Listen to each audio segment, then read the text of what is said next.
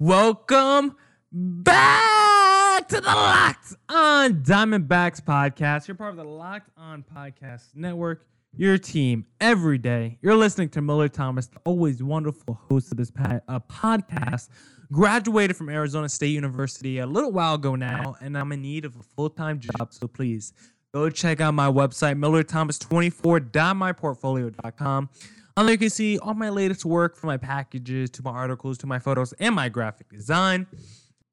For today's show, we are continuing the last conversation I had between me and the Locked On Braves, Dylan Shore, about our little debate about Mike Trout and how we kind of view Mike Trout, our different perspectives on him. So we'll continue that conversation today. But first, your company is interested in reaching men between the ages of 18 and 44. Your company should be sponsoring this podcast. Locked On Diamondbacks are listened to by 98% men and 80% between the ages of 18 and 44. So if you want men in that age range, this is your spot. Plus, I rate to the most reasonable round. Email me at lockedondiamondbacks@gmail.com to find out more. Now, here's more of that continued conversation between Dylan Shore and I. Some of these other stats I have some clutch stats here about Mike Trout. And I think it plays into part of why we seen him struggle the one time in the postseason, why I think it could be an indication as to if he got there more, maybe he struggles some more, because these are clutch stats. These are when the lights are the brightest, as you would say. And 2 outs, runners in scoring position for Mike Trout's career is 362 at-bats, 12 home runs, 136 ribbies, and 124 walks. Mookie Betts, in comparison, who I think is probably the closest player we have to Mike Trout. You can make the argument maybe Bellinger or Yelich. But in 73 last at-bats and with 2 outs, runners in scoring position, Mookie only has 1 less home run, 2 less hits, and 6 less RBIs.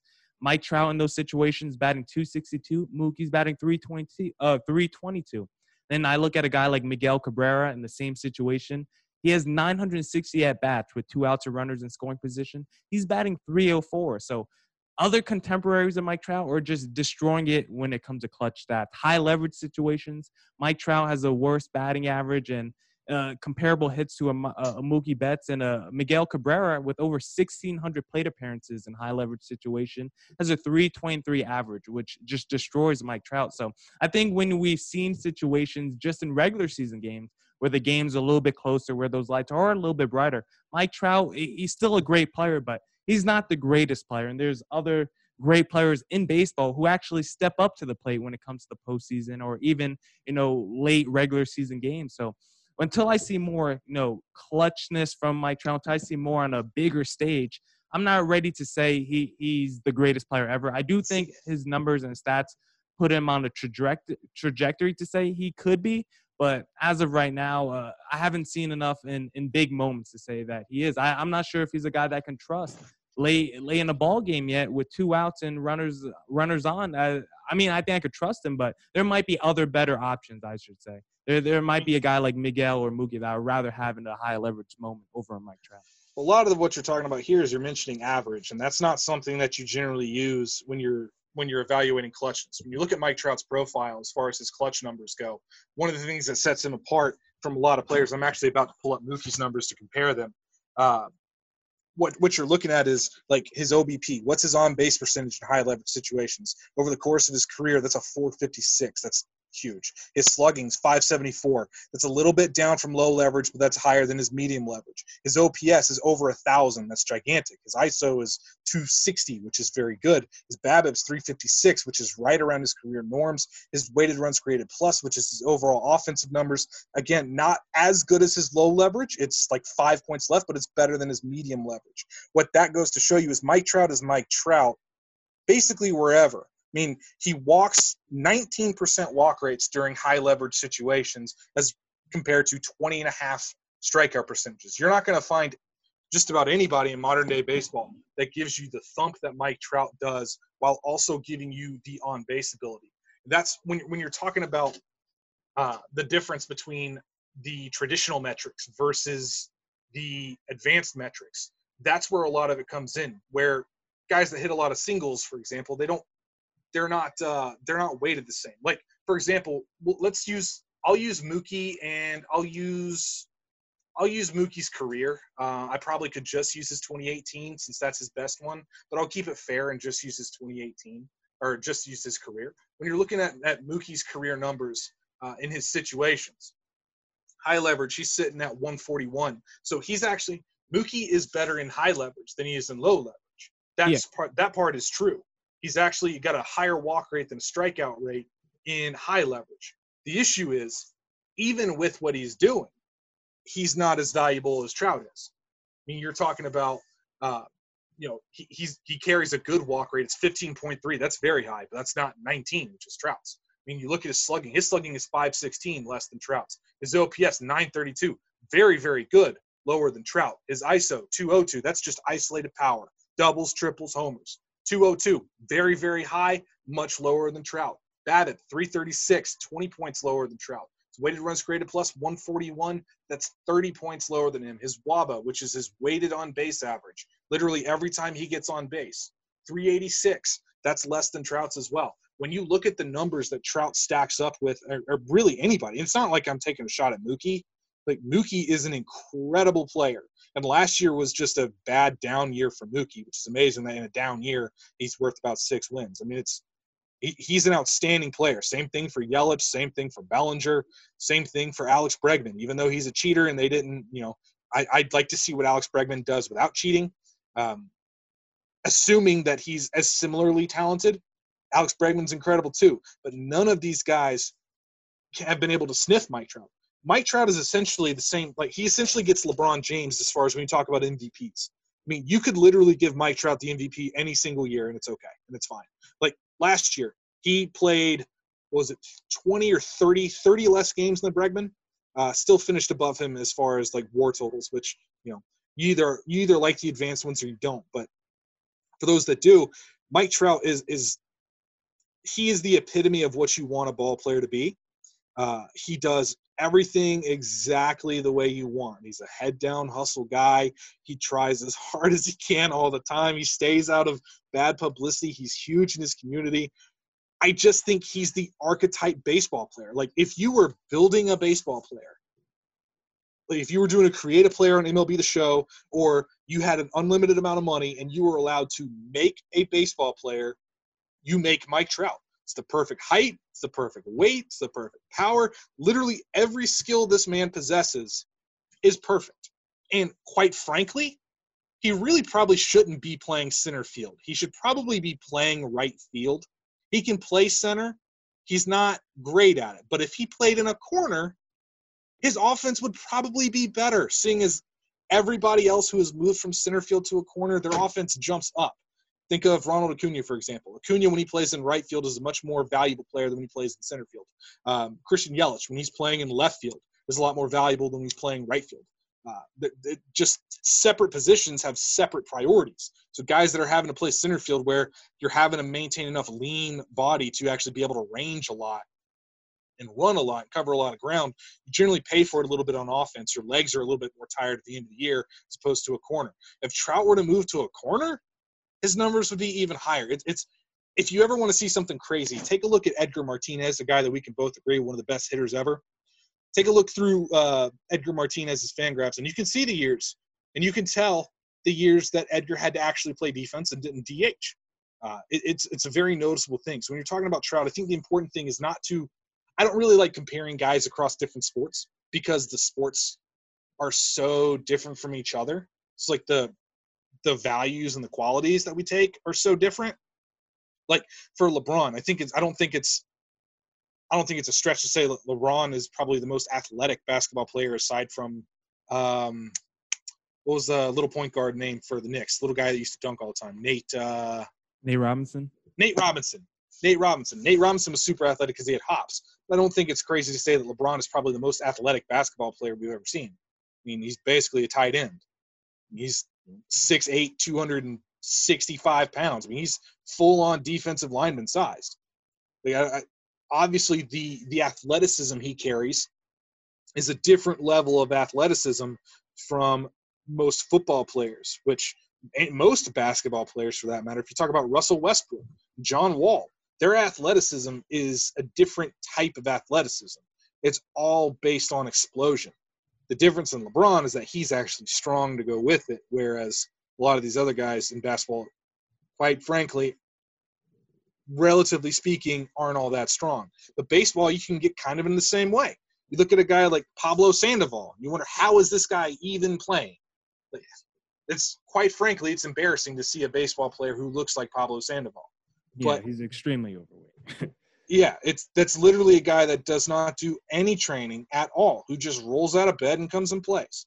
It's quite frankly, it's embarrassing and it's a bad look because it gives baseball players a bad name because the run on baseball players is, they're not as explosive as football players or basketball players. When a lot of the times that's not really the case. I think we can agree Billy Hamilton is fast. You're talking 4.2 fast. You run in the 4.2s, it doesn't matter what sport you're playing, that's fast. We'll be right back with more of that conversation after this. But first, let me tell you guys about rockauto.com, because with the ever-increasing numbers of makes and models, it is now impossible to stock all the parts you need in a traditional chain store front. Why endure often pointless or seemingly intimidating questioning and wait while the counterman orders the parts on his computer, choosing the only brand his warehouse happens to carry? You have computers with access to rockauto.com and in your pocket. RockAuto.com is a family business serving auto part customers online for 20 years. Go to RockAuto.com to shop for auto and body parts from hundreds of manufacturers. The RockAuto.com catalog is unique and remarkably easy to navigate. Quickly see all the parts available for your vehicle and choose the brands and specifications and prices you prefer. Best of all, prices at RockAuto.com are always reliably low and the same for professionals and do-it-yourselfers. Why spend up to twice as much for the same parts? Go to rockauto.com right now. See all the parts available for your car or truck. Right, locked on in there. How did you hear about us box so they know we sent you? Amazing selection, reliably low prices, all the parts your car will ever need. rockauto.com.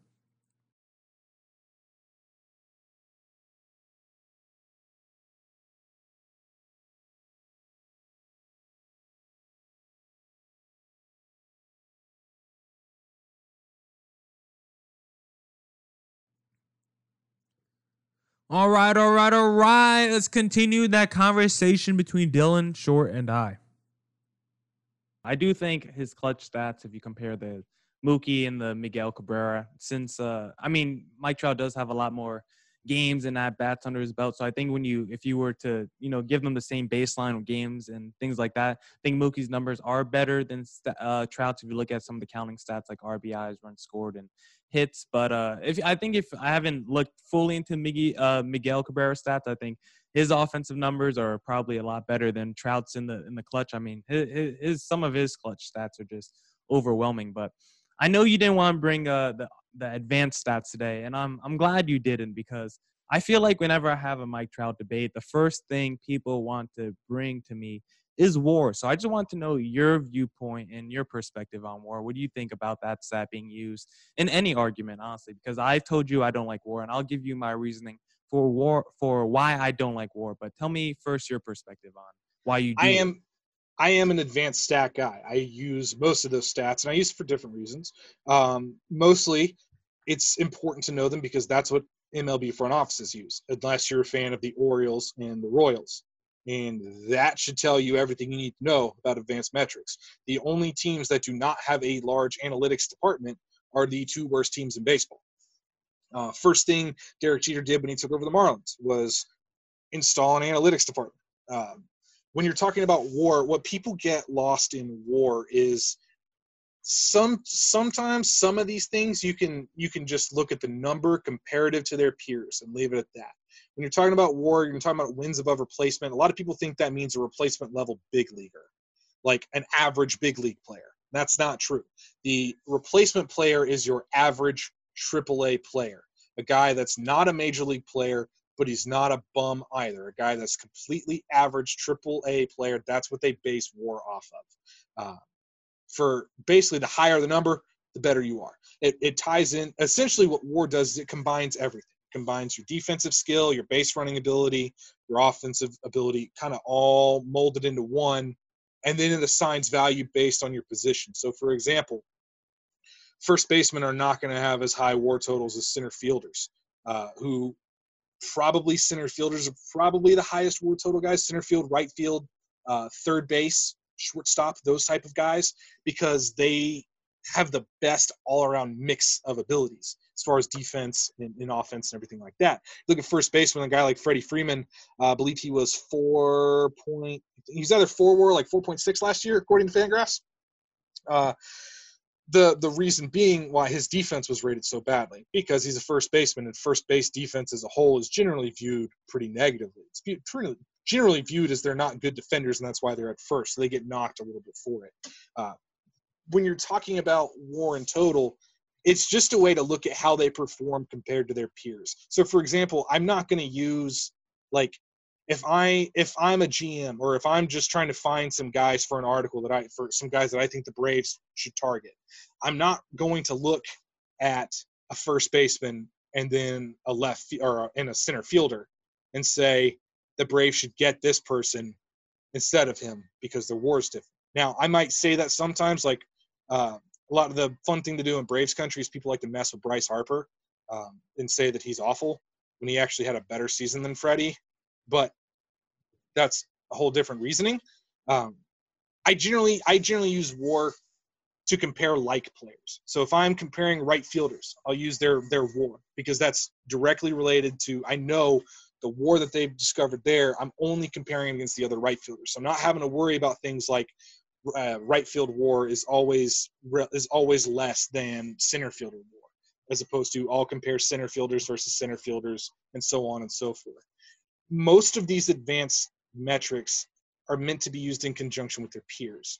So when you're talking about the standard, the traditional metrics like batting average, the reason why nobody uses it really is because it's too fallible.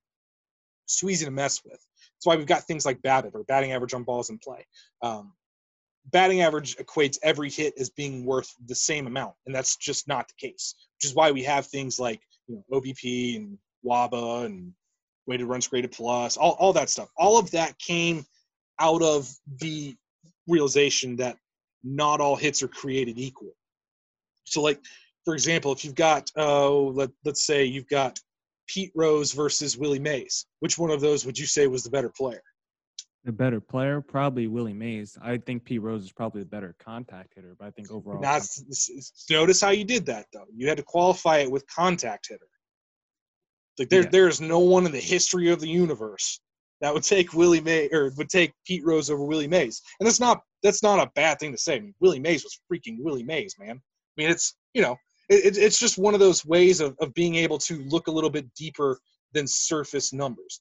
Now, I do think some of them get overused, and I think a lot of people use them who do not really understand the numbers themselves. So they'll see things like this person had X WAR and this person had Y WAR. So which player is better? And you can make an argument either way, but it's not going to be a very convincing argument because you're not taking into account the differences inherent position by position when you go into WAR. So all in all, it's a good thing to look at. Never rely on one stat, though. Whether you're talking batting average, home runs, RBI, WABA, XWO bacon, whatever, XWO, whatever you want to use, never use one. I think that's the most important thing I can impart is if you're an advanced guy, it's not just WAR. You got to compare. Usually I try to have at least 3 or 4 points of comparison to see.